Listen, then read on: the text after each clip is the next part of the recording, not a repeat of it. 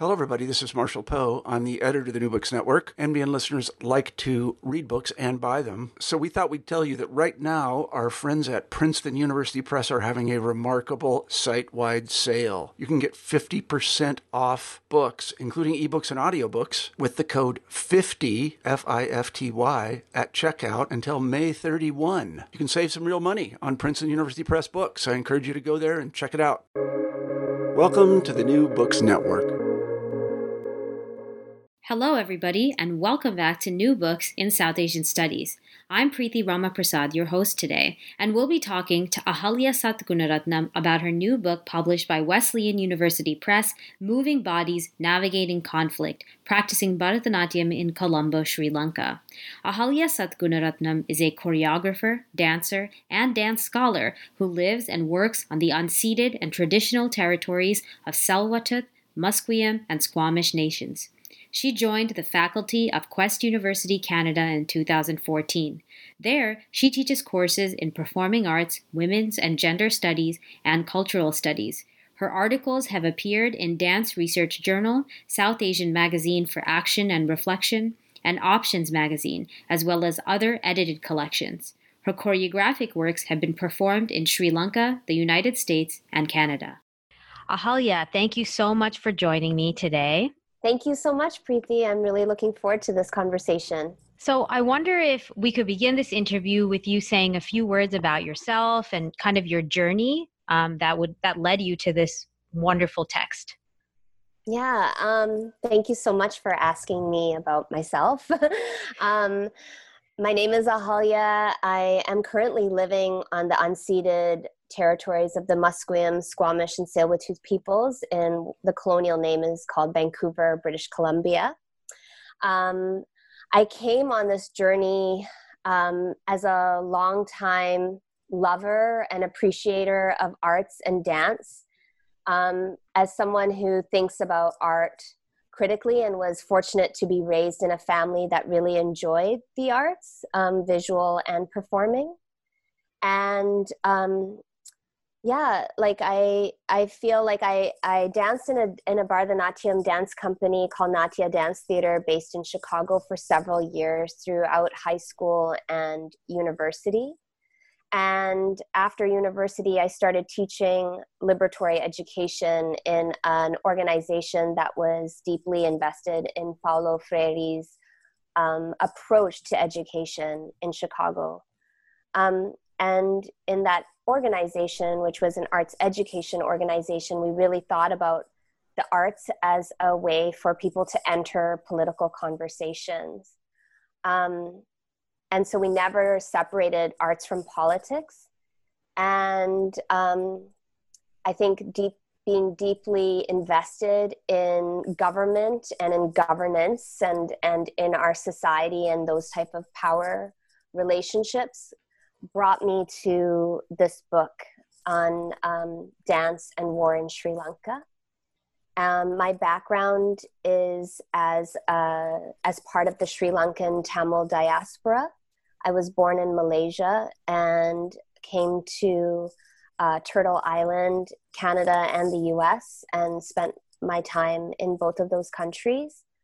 And when I first conceived of the book, I thought of telling the story of how dancers from Sri Lanka across ethnicity and religious differences were able to share this performing arts. And I was really invested in that. And this was in 2004. But soon after that, the war kind of gained more traction and started kind of growing in conflict. And so the book really changed in that way to think about how the circumstances of creating dance during wartime. Yeah, that's incredible. I mean, just to think about writing a project and having, the stakes change so greatly with when we're in a time of war. And so how were your methods influenced by this? how was urgency influencing your methods? And I know ethnography is a large part of your work. So can you speak to that a little bit? Yeah, I mean, my methods were basically informed by intersectional feminism, transnational feminist work. Really deeply invested in the ways in which dance studies thinks about dance as embodied knowledge. Really invested in post-colonial theory in thinking about what is the nation and how does it shape itself through these practices. What is this post-colonial nation state as we use these terms, and how does it evoke nationalism in this independence era? And so in terms of my own practice and the daily situation of being in this place in 2007, 2008, 2009, seeing the ballooning of conflict, right? It shaped me because every day there were different things to be mindful of.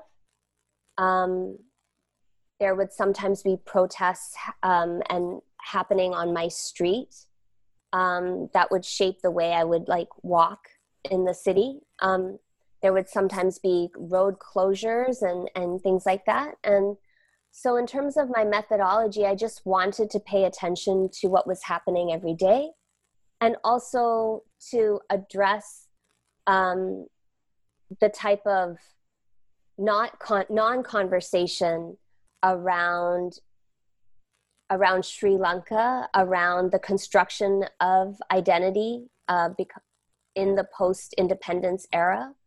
And I really wanted to talk to practitioners who may not have ever thought of their own practice as being useful.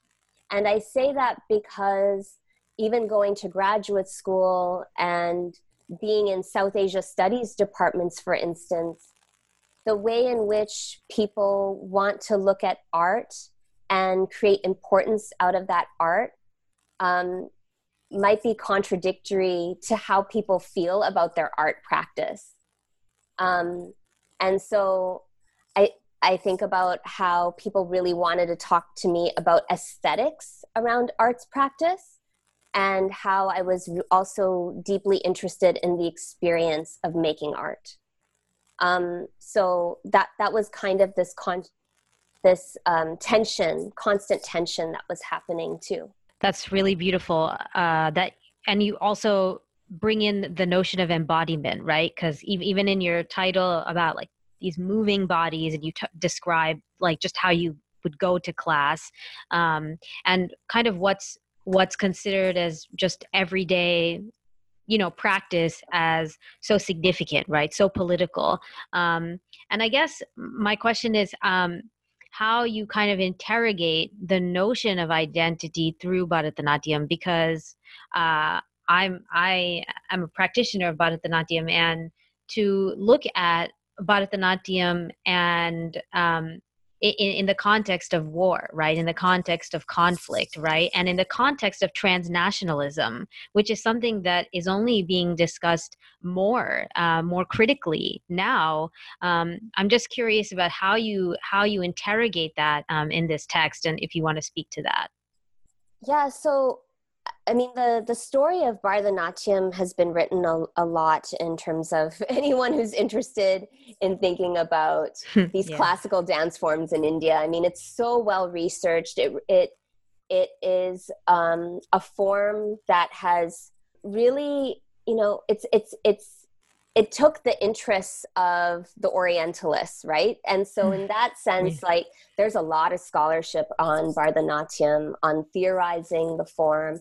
The scholarship was what was also, I think, important to creating the form, right? And thinking about what these Orientalists thought of as worthy culture, right? So in that sense, Bharatanatyam is really well situated and well represented in terms of dance knowledge, I would say, even in North American university settings, right? So there's a long history of Bharatanatyam as an academic, respected knowledge, you know, and I use all those terms kind of cynically, but I guess I'm saying, like, there is a long history of this, and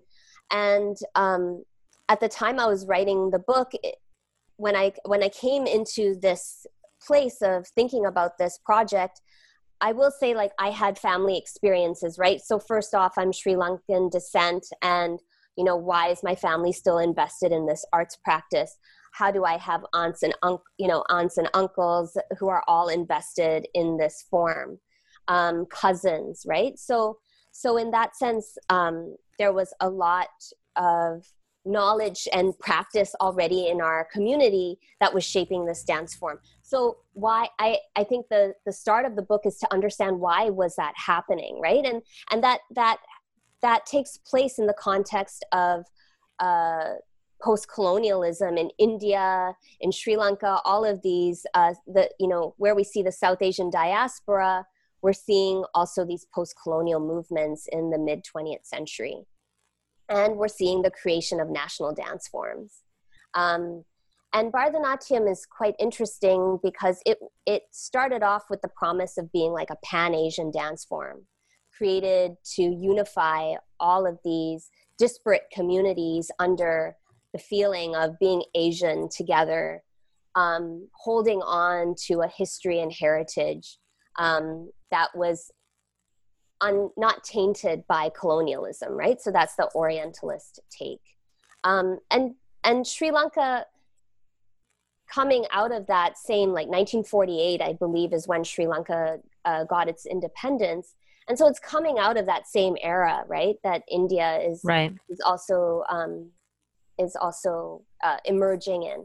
And so Bharatanatyam, the tenets of Bharatanatyam as like an ancient dance form that is a respectable practice. So you have all of these, you know, families that would never consider their young girls learning to dance are now saying this is a respectable dance form tied to ancient history, tied to these classical texts that are not tainted by colonialism and Western culture. We all know that the story behind Bharatanatyam is much more complex than that. And we know now of like long struggles to preserve the dance form by the Devadasi community, right?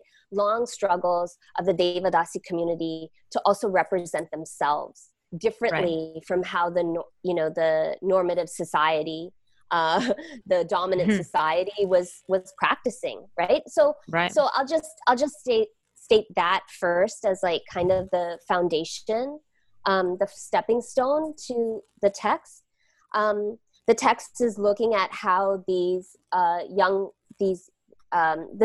dance form took stage in Colombo, particularly. So, how did families find themselves learning this dance form, and how that history of the dance form is actually more diverse than what its current practice can be often understood as, because of the creation of another oppositional dance form, Kandyan dance, right? So I don't know if I've answered your question, Preeti, but I'm thinking about that embodiment of, here we have this shared dance practice that considers Ceylon at the time, that this is an indigenous practice of Ceylon that then becomes now a Tamil dance practice. And who are Tamil people? They are in opposition to the Sri Lankan government, right? Painted in this way because of how the Tamil Tigers painted themselves as well, right? So in that sense, the dance form, I say it is like a happy representative of Tamil culture. It is a sense of happiness that we can preserve this dance form no matter what our circumstances. That we will also show how much we have earned and lived through this dance form, through the Arangetrams and all of that. So there's that type of engagement with the dance form.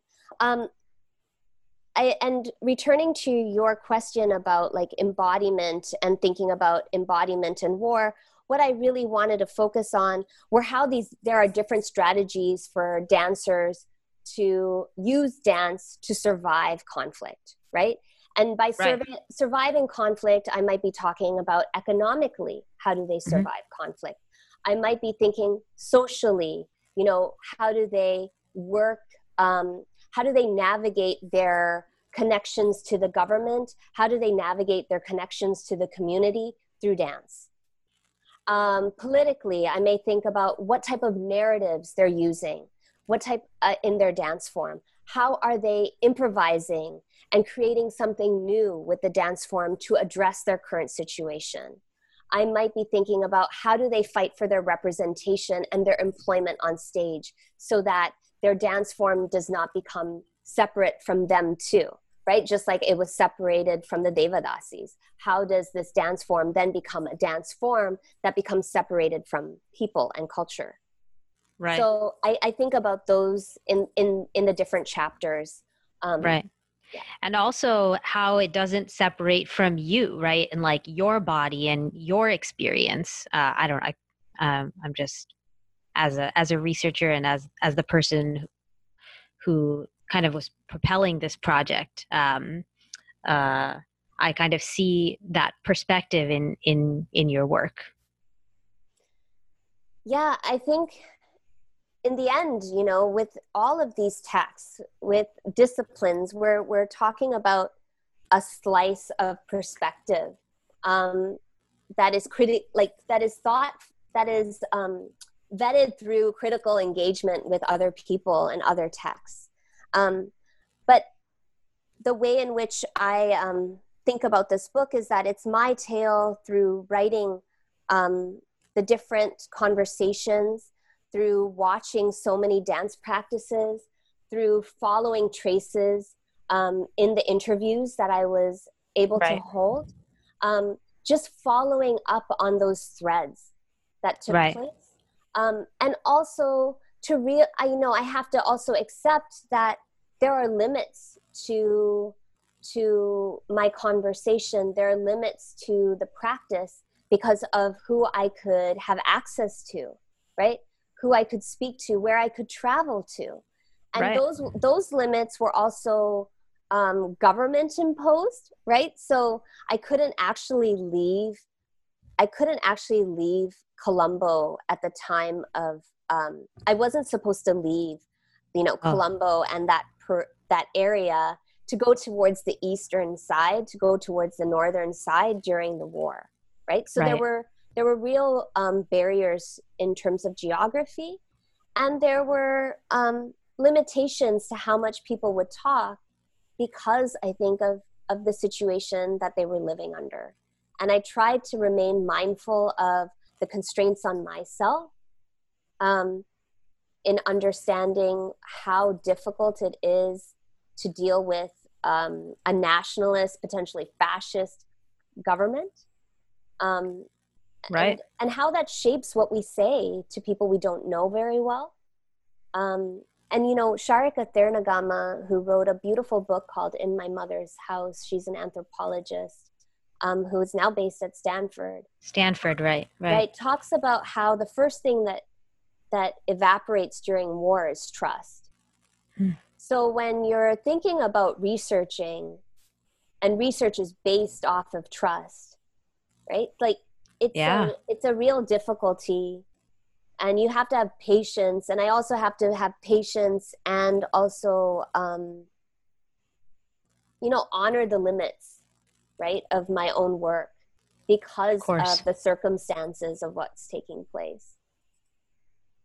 Of course. Yeah. That was really well put. I guess tangentially related to that, you discuss kind of the role of the state, right? It's almost like you so poignantly put this notion of trust and these one-on-one relationships that you had and built, and I can visualize it, right, in these descriptions in your text that are so I felt so viscerally, but also in how you just described building trust, but also almost like the exact opposite of that is this role of the state, of this choreography of war, and just for the listeners to understand kind of what you mean by that. Could you kind of speak to that aspect of your text? Yeah, I mean, the state functions in various ways in this story of Bharatanatyam. The state created a dance called Kandyan dance, also using the same mechanism, I would say, employed in order to create Bharatanatyam, right? So you have like a traditional dance practice that's happening in community, serving a particular community purpose, religious, entertainment, but happening under very specific conditions that are different from the capitalist conditions, capitalist liberal conditions of a proscenium stage theater, let's say. Right? Where, now it's public art, quote unquote, created for public consumption, if you have access to a ticket, right? And public education. Yeah, and public education. And so you have Bharatanatyam really becoming popular. You have Buddhist, Christian dancers, Hindu dancers of different ethnicities, all taking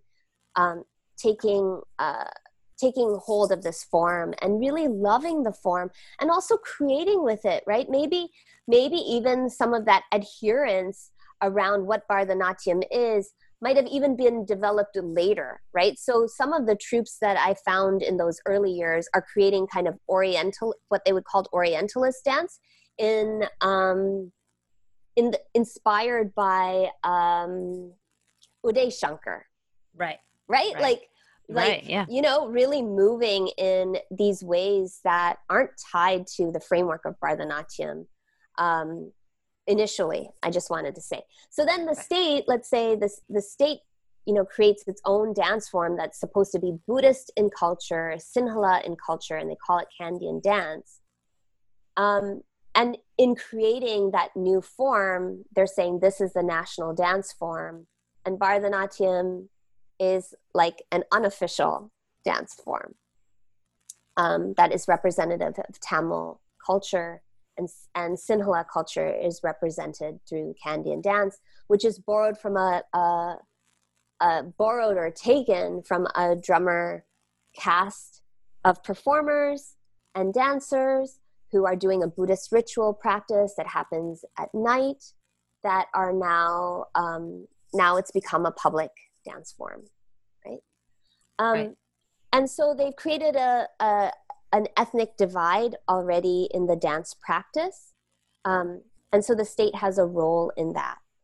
The second part, the second aspect of the state intervention is how you've said it, how they do it through public education. So now we have, by 1973, a commitment from the state in order to maintain culture, maintain ethnic culture, right? What that is to create an art requirement where dance is taught. Dance is one component that can fulfill that requirement. And so you have in these Tamil medium schools the practice of Bharatanatyam being taught as the dance practice of Tamil medium schools. And you have in Sinhala medium schools Kandyan dance offered, and potentially Bharatanatyam dance offered, right? So the state is also saying these are the appropriate subjects to be taught in schools. So the state is intervening in that way. And in that intervention is setting a curriculum, is codifying a curriculum around dance, right?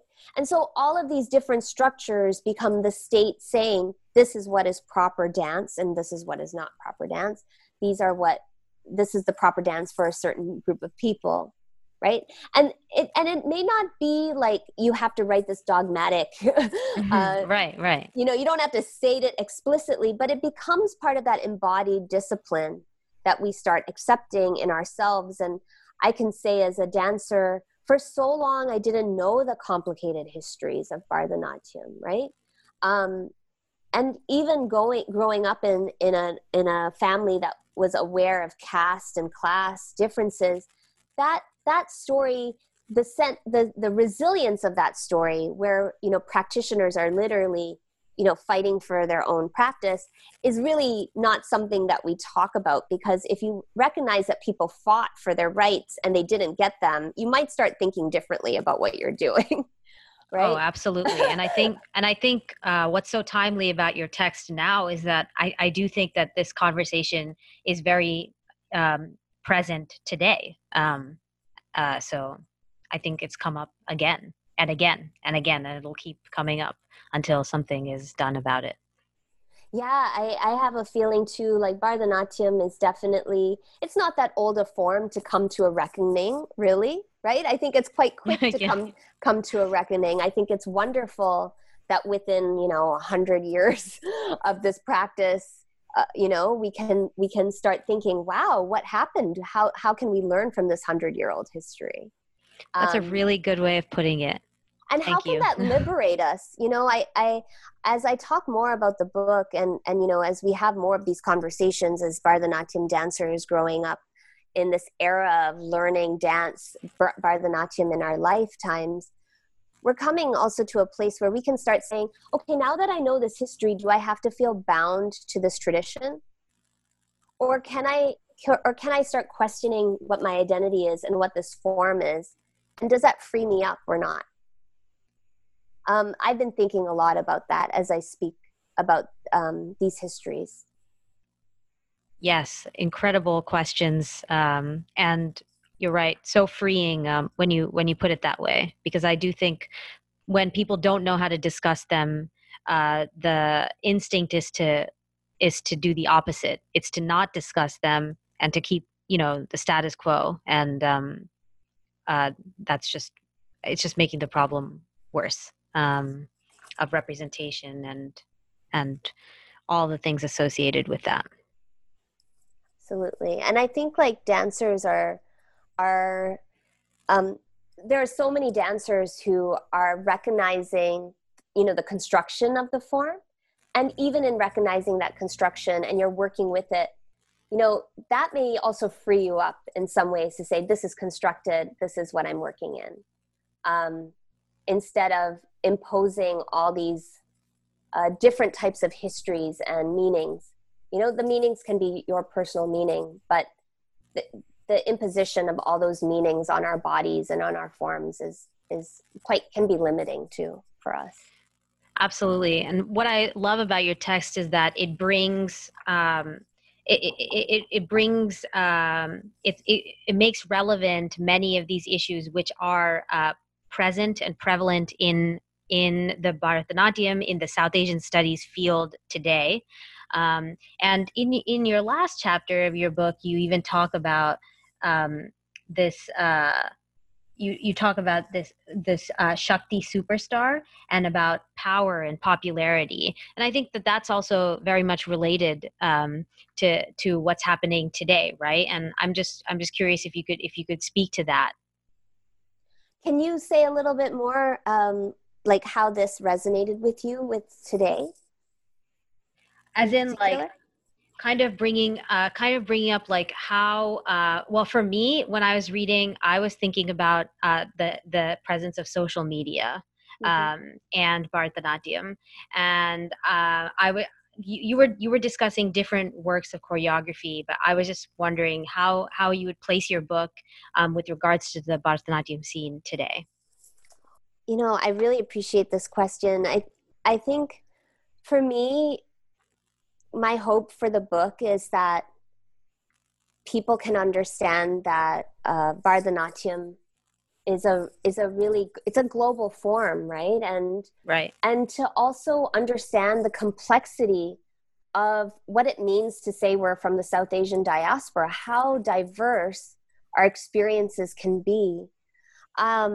And so I say that because if Bharatanatyam is a penultimate Indian, let's say, like, and I mean Indian in the sense of the country as a penultimate Indian classical dance, what does it mean to think about the diaspora, Sri Lankan diaspora, and Sri Lankans also practicing the form? It's not that it's a disassociation with India, but how to understand that practice locally is really important. And I guess I can tie that to today's conversation because Black Lives Matter, for instance, is a global movement, right? Yes. Exactly. But coming, having grown up, spent Chicago is what I call home, right? It's where my community is based. It's where I spent most of my lifetime. And now living here in what is called Vancouver, in 2020, I've only lived here for, I've completed 6 years here, right? So I'm just going to say how I understood that is, Black Lives Matter, quote unquote, came to Vancouver, right? It is here in Vancouver. Right. What does it mean here? It can be very different from what it means in Los Angeles, right? So you can't just say, okay, Black Lives Matter, let's have all these rallies, which is what Vancouver did. Vancouver had a series of rallies in June. Mind you, there were organizers prior to June, prior to the killing of George Floyd, that had been organizing here in Vancouver on the Black Lives Matter platform for many, for many years. But the way in which it unrolled with the uprisings is that we had a series of Black Lives Matter protests in June, and now there's not really that many protests that are sustained, right? Like they are in Portland, like they are in Chicago, right? So you can't just say it's the same thing, right? Even the defunding the police movement that has come to Vancouver came under different organizations and political parties, and now gained traction because of what has happened over the Black Lives Matter movement and the movement for Black Lives, right? It's gained traction with that association. But so I guess what I'm saying is, like, even that movement, you can't transpose it and put in here and say, put in Vancouver and say it's the same thing, because the organizing has to be contextual, right? And so that's what the heart of my book is. I would hope that Bharatanatyam dancers, people who love Sri Lanka, people who are interested in South Asia, and people who are interested in dance can read this to know what it is to speak about context, to speak about, the meaning of dance in a particular moment that even can shift over time. Like I speak of a dancer, a choreographer who created a dance, whose composer for the dance practice has a different association with the ask of composing the music than the choreographer would admit 2 years after the dance. Right? So the choreographer says, composer, please compose this music for this piece that I want to create about peace in Sri Lanka. And then I speak to the choreographer later on and they're like, no, I had no drive to create such a piece. So I guess like that's actually the beautiful part about art, right? That's like the beautiful part about returning back to choreography. That's the beautiful part about returning to art and to seeing it over and over again, right? It's not fixed. It's not fixed. Yes. That's really, really lovely the way you put that. Is there any other, this was a major takeaway I thought from your book, that not only does one have to contextualize movements that have been really assisted by, in my opinion, social media and other tools, but also to note that if we're going to support one movement, to be held accountable on the intersections of other fields, right? So if we're going to support Black Lives Matter, what are the other arenas? What are the other ways that people are being marginalized, and to really hold ourselves to that, particularly when being a practitioner of Bharatanatyam, right? And I believe that this text, using Kandyan dance as well as Bharatanatyam, kind of speaks to those angles as well. Is there anything else that you feel in this text is really, really important for the listeners to understand about your work? Yeah, I think that one of the important takeaways from my work, and one thing that I really wanted to highlight, and I think that this is something that's highlighted by many, many different scholars who are doing work in Sri Lanka, is it's also touching on something that we spoke earlier, but this idea of being free from the constraints of identity. One of the things that, when I think about Sri Lanka, is that the Tamil people were literally were in that space between the tigers and the government. And that sense of freedom, right? That you have kind of like no choice because of this guilt by association. So the tigers really, they started representing the Tamil people, even if Tamils didn't identify with the tigers, right? And they didn't also identify with the government. Both had their ruthlessness in their practice, right? Both had authoritarianism in their practices. Both had a sense of discrimination against the other. And we want to recognize that actually the people are very different often from their electoral governments, elected governments. Yeah, right? Absolutely. And I wanted to bring that tale of, some people don't really choose to adhere to Bharatanatyam. There are limitations that are being imposed on that choice, on that sense of choosing. There are repercussions for not choosing it. So I want to build that complexity when we think about the practices that we are doing, that sometimes we may confront constraints on our livelihood if we choose not to do the form in this particular way. We may, we are faced with this either or situation, which is so imperfect. And I think right now, if anything, that speaks to what's happening in the US currently in 2020, like how many people feel disenfranchised by their choices, the quote unquote choices that they have, right? Yeah. Right.